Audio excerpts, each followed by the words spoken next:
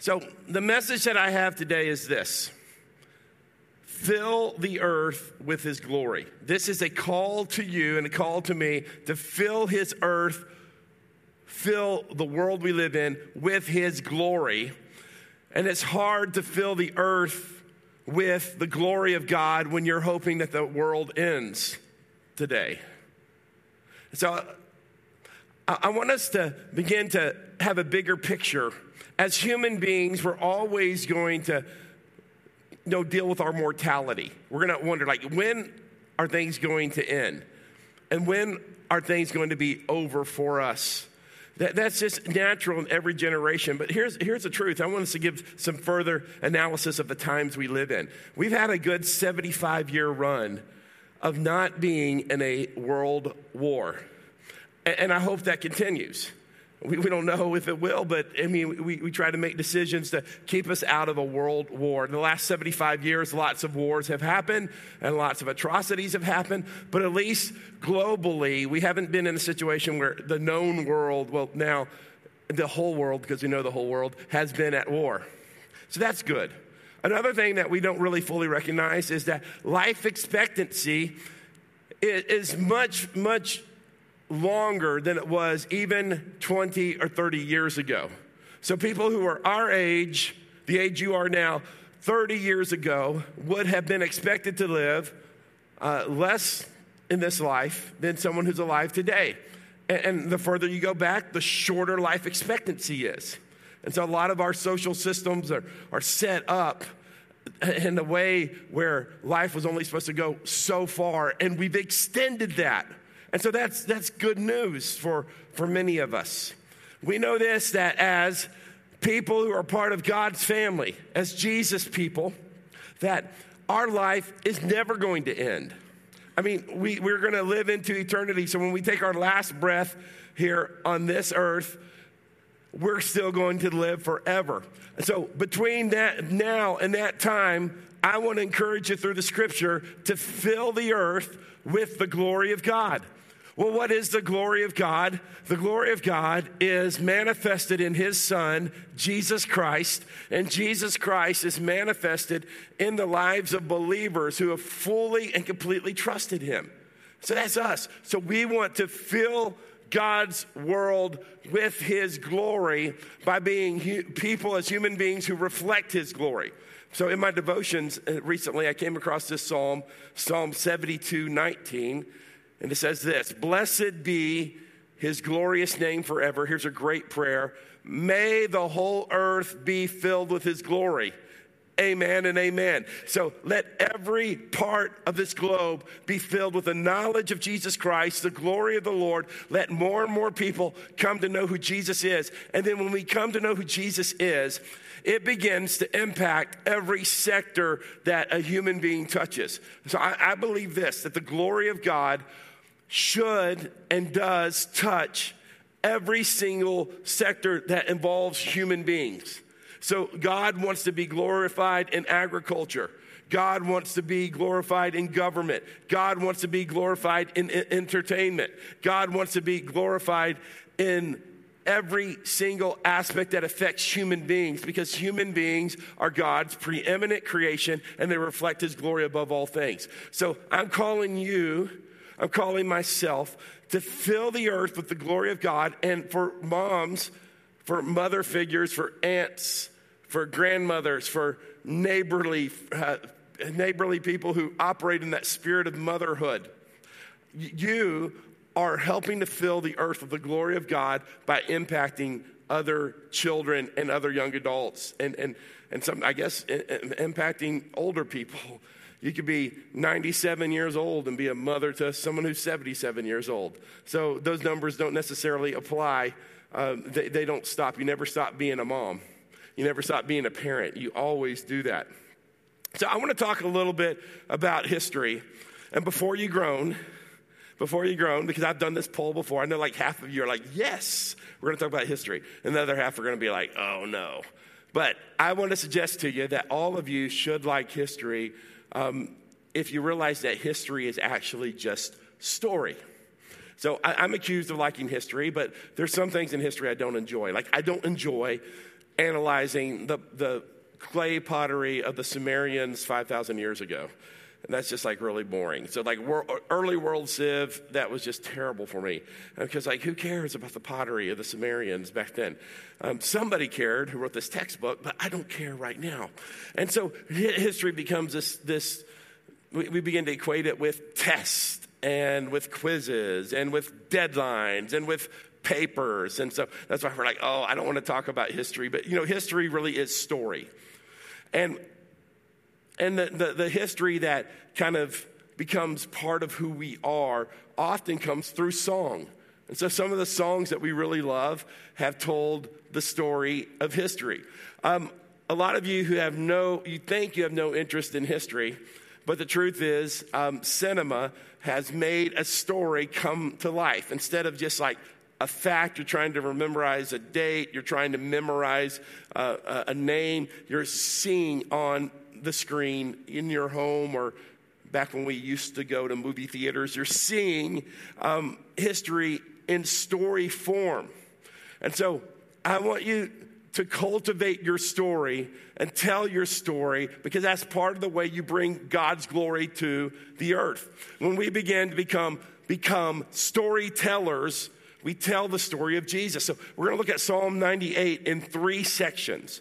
You can, if you said, I've never read a chapter in the Bible, 25 minutes from now, you'll be able to say, I've read a chapter in the Bible, because we're all going to look at this chapter together. So my first point today is we worship through recognizing history, which is really, we worship by telling the story of God, by discovering and cultivating and verbalizing that story. Starting with verse 3 of Psalm 98. Sing a new song to the Lord. One of the reasons we sing songs is because song tells stories. For he has performed wonders.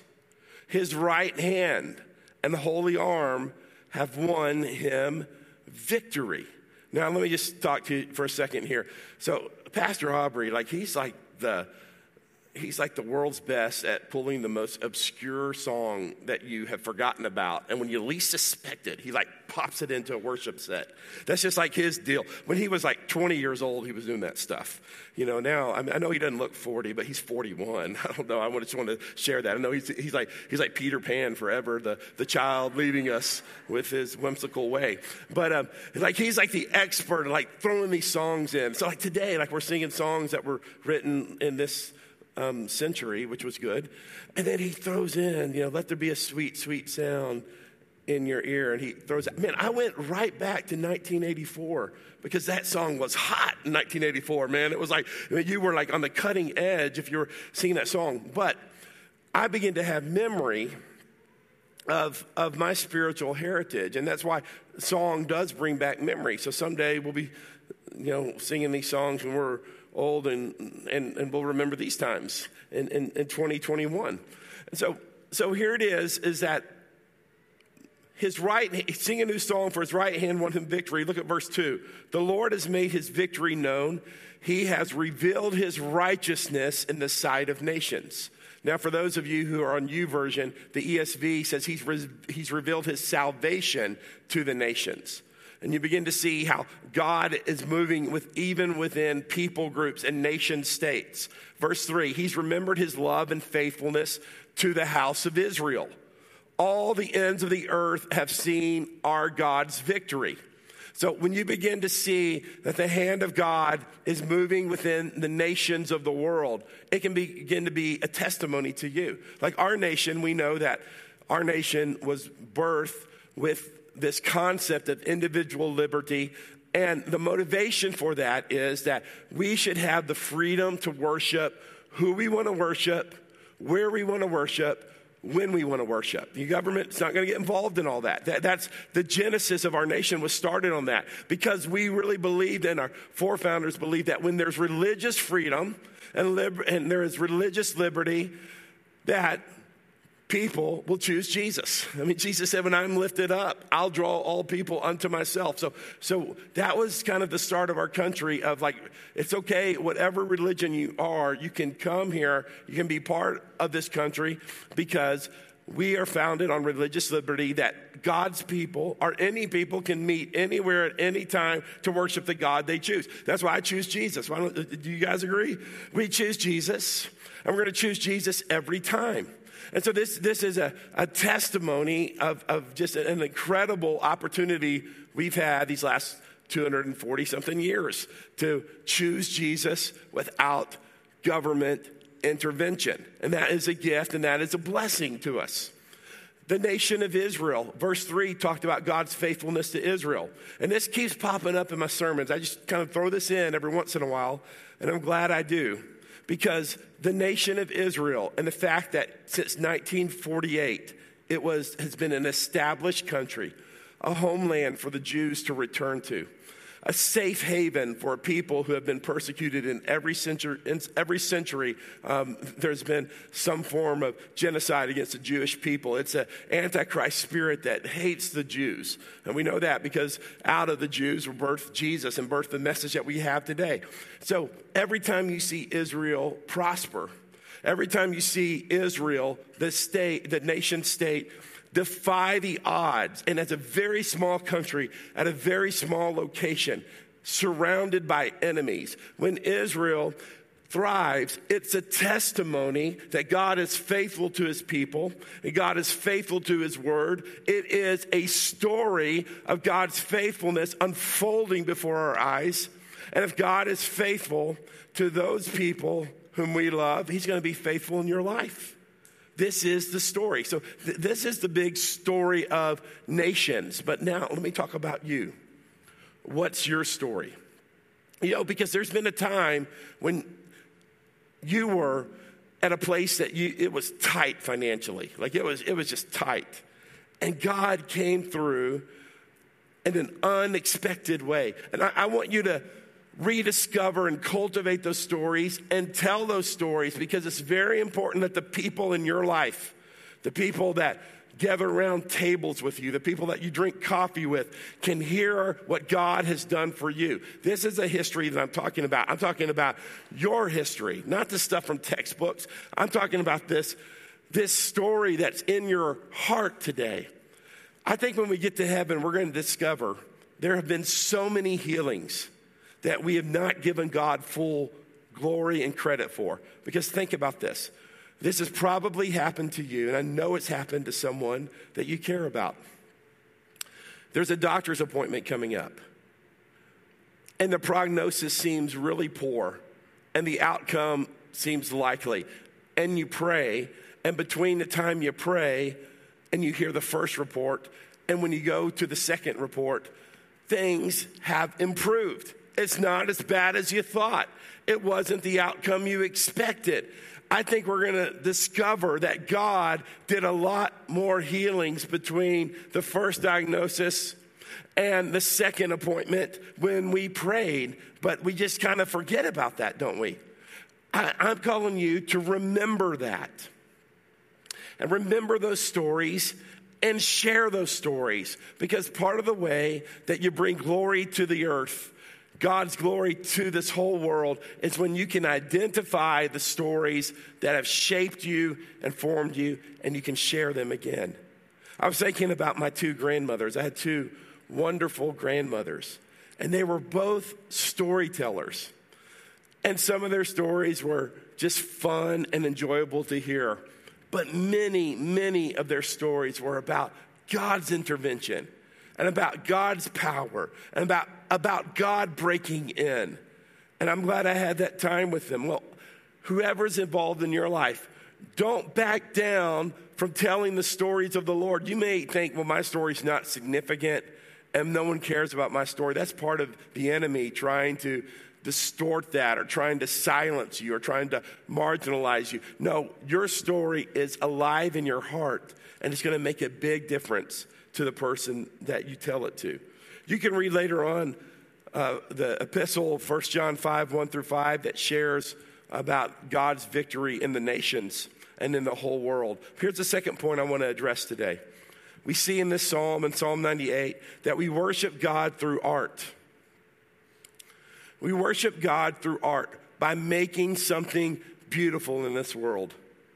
when we live as if the world is going to come to an end, notice I didn't say that, we don't live not expecting the return of the Lord. There's a difference. Jesus is going to return physically, visibly, and he's going to return to this earth. And that's what we're longing for. That's what we're looking for. We're longing for that. But we don't live people who are just going to hole up in a cave and just hide out until the world comes to an end. A lot of the reasons why great art is not produced is because people have become so closed up that they're not offering their gifts to the world. And I want you to see that clearly. You have a gift. You have a gift within your hands. You have a gift within your personality. You have a gift with the way you think. You have a gift on the way you express. And whatever gift you either have or that you're discovering, I'm going to tell you this. Fill the earth with the glory of God through the gifts he has given you. Worship God through art. Look at verse 4. Let the whole earth shout to the Lord. Be jubilant. Shout for joy and sing. Sing to the Lord with the lyre and the melodious song, with trumpets and the blast of the ram's horn. Shout triumphantly in the presence of the Lord our King.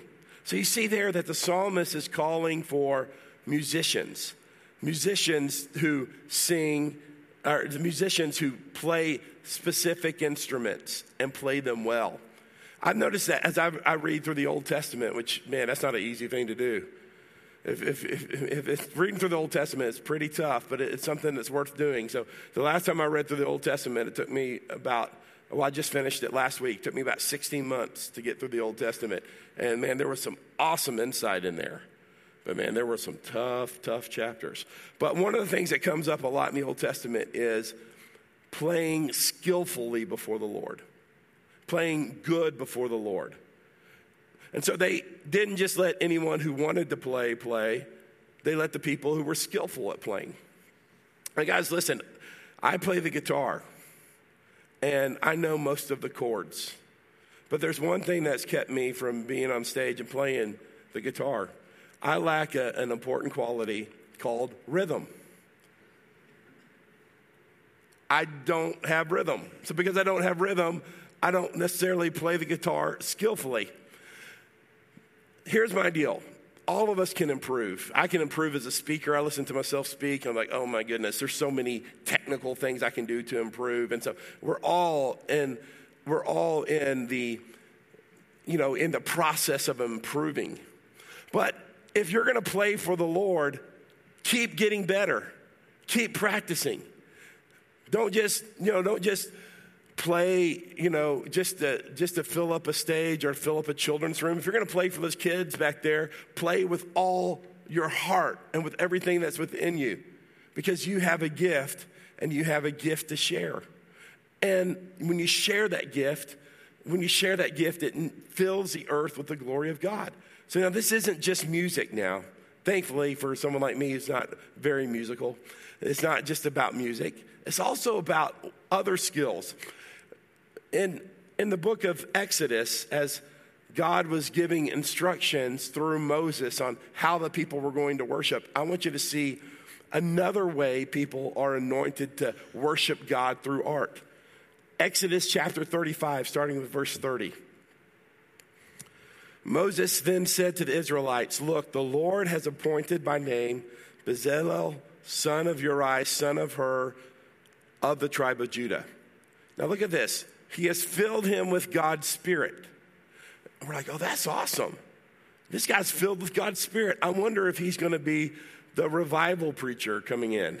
I wonder if he's going to be the camp speaker, or if he's going to be the latest worship artist sign, because he's filled with the Spirit. Now look at this. With wisdom, understanding, and ability in every kind of craft. That's crazy. God filled them with the Spirit to be craftsmen. Verse 32, to design artistic works in gold, silver, bronze, to cut gemstones for mounting, and to carve wood, for work in every kind of artistic craft. In verse 34, he also given both of them, and he talks about specific people in the tribe of Dan that you can read there too. The ability to teach each other. So this idea of passing on a skill, this idea of teaching or mentoring or having apprentices in skills is an important part of what we do in the faith. In verse 35, he has filled them with skill to do all kinds of work of a gem cutter, a designer, an embroiderer. So some of you who like to work with cloth, blue, purple, and scarlet yarn and fine linen, a weaver. They can do every kind of craft and design artistic designs. So God's original plan with this really small group of people who proportionately was a small amount of people compared to the rest of the world population when this was written. It was like, I'm going to anoint people, fill them with my Holy Spirit, give them special tasks to be artists, to do something great for me, to create something beautiful in this world. And there's a lot of the stuff that some of you guys can do with taking some wood scraps, and you can make beautiful furniture, taking metal scraps. And it's not just music, and it's not just physical things. Some of you are just so skillful with the way you put words together. And you can say something so appropriate at the right time. You can fill a room like with this feeling of hospitality because of what you do in your home and how you offer your home. Some of you, the way you write can bring God glory. And it used to be not that long ago, 25 years ago for sure, that like 3 people could give their opinion at the back of the newspaper, the 3 opinion news writers. Now, all of you are journalists, and all of you can write opinion pieces through social media. And some of you are really good at it. Some of you, I really want you to improve at it. But some of you are really good at it. And you can bring glory to God, and you can bring Christ-like qualities by the way you craft words and the timing of words and the way you encourage people. And this is a form of art. You're bringing glory to God. So whatever skill you have, the Spirit of God that is on you and in you, you're bringing glory to God in the earth. You're filling the earth with God's glory. If you're a landscaper, or if you just enjoy hanging out in the gardens, make that front porch garden something that glorifies God. As employers, whatever job we're given, we're called to bring God glory in our work. And so we bring God glory by doing the best job possible. We don't cut corners, right? We don't just find out how do we just get by and reach the minimum so we can get our money. We exceed expectations, because when we exceed expectations at our job, we bring God's glory to the earth. Every single interaction, every choice, the way we live our lives brings God glory to the earth. Here's the last thing I want to share with you. Worship through stewardship and human flourishment. Meaning this is that whatever God has given us, we take care of. If you're renting an apartment, you should leave that apartment better than when you found it. If you have a job, you should cherish that employment. You should cherish that opportunity. We steward the gifts God gives us. We take care of our homes. We take care of our neighborhoods. We take care of what the Lord has given us. Now, guys, I know this is that in the political realm, there's different approaches on how to solve problems. And I don't want to touch any of that at all, okay? But I do know this is that something we can all agree on is like, it's not God's will for us to just like throw trash on the side of the road. I remember I had a relative that I don't know if anyone had this experience. He had a pickup truck, and I remember riding with him. He could roll down his window and put his bag of food, his trash, at just the right angle, and open his hand, and the trash would go in the back of the cab.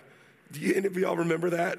I mean, that was like back when it was, littering wasn't considered the 11th commandment, breaking God's commandment. But yeah, this guy, man, he was pretty amazing. He could put his hand out, open the trash, and the trash would go into the back of the cab. And so, it was like if you miss, it wasn't a big deal back then, you wouldn't get fined or whatever. But I think this is that we all know that as God's people, that trashing the places we've been is unbecoming and it's disrespectful to the Creator, and it's a habit forming.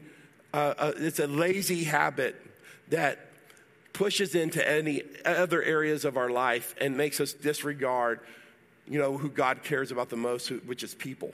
So Psalm 98 verse 7, it says, "Let the sea resound and everything in it." This is finishing the psalm, verse 7. "Let the sea resound and everything in it. The world and those who live in it resound." Verse 8, "Let the rivers clap their hands." Hopefully not, muddy rivers with a bunch of trash floating on them, but actually clean rivers. That's stewarding the earth. That's caring about God's creation. "Let the mountains shout together for joy." Mountains that you can actually see, that are visible with the eye. Now here's the part. "For he is coming," the part that's so relevant to us. "For he is coming to judge the earth, and he will judge the world righteously and the people fairly." And that's why we are looking for Jesus to fully assert his reign on the earth. We know this, that now our earth is temporarily, the scripture makes it very clear, under the temporal rule of spiritual forces and wicked places. And that's why so much evil and wickedness has its day. That's why sin is so prevalent. That's why it's not hard to be exposed to sin. It's not hard to find sin. It's not hard to see corruption. It's not hard to become corrupt. This is the present age we live. But this world and this present age is passing away.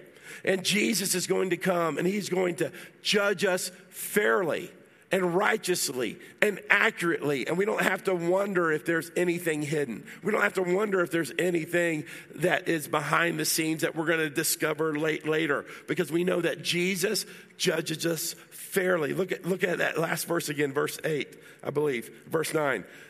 "The Lord, he is coming to judge the earth, and he will judge the world righteously and the people fairly." That means that even those who have been overlooked because they've been walking in righteousness and holiness and dignity, and this world is not worthy enough to recognize their greatness, Jesus is going to make sure that they are recognized.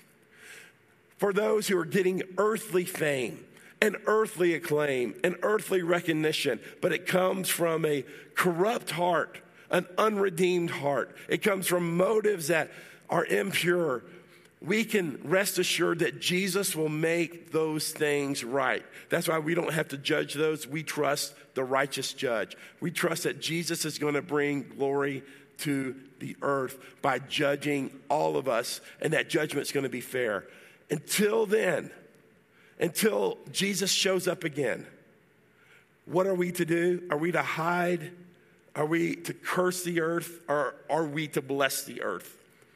Are we to turn away from this life as if it's not consequential, the days we live in, and God wasn't sovereign to put us on the earth for such a time as this?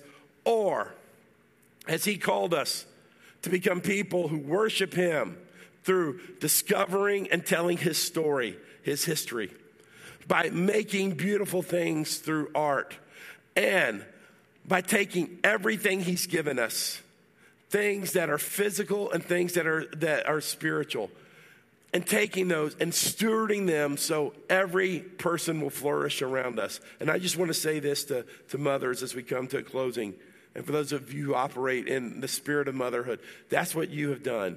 You have provided an environment and invested in children, invested in adult children, so that they could bring glory to the earth, and God has done that through you, and I honor you for that. Let's join together in prayer now. Father, we come before you, and we pray that Psalm 98 would mark us today, would help us think differently, would help us think differently about the days you've given us, about the future ahead of us. And Lord, that we wouldn't despise what we have. Lord, we would take what we have and we would make it the best for the glory of God. I want to bring you glory in every single thing I do. I fall short of that, Lord, but you're helping me. And I bless you and I thank you for that.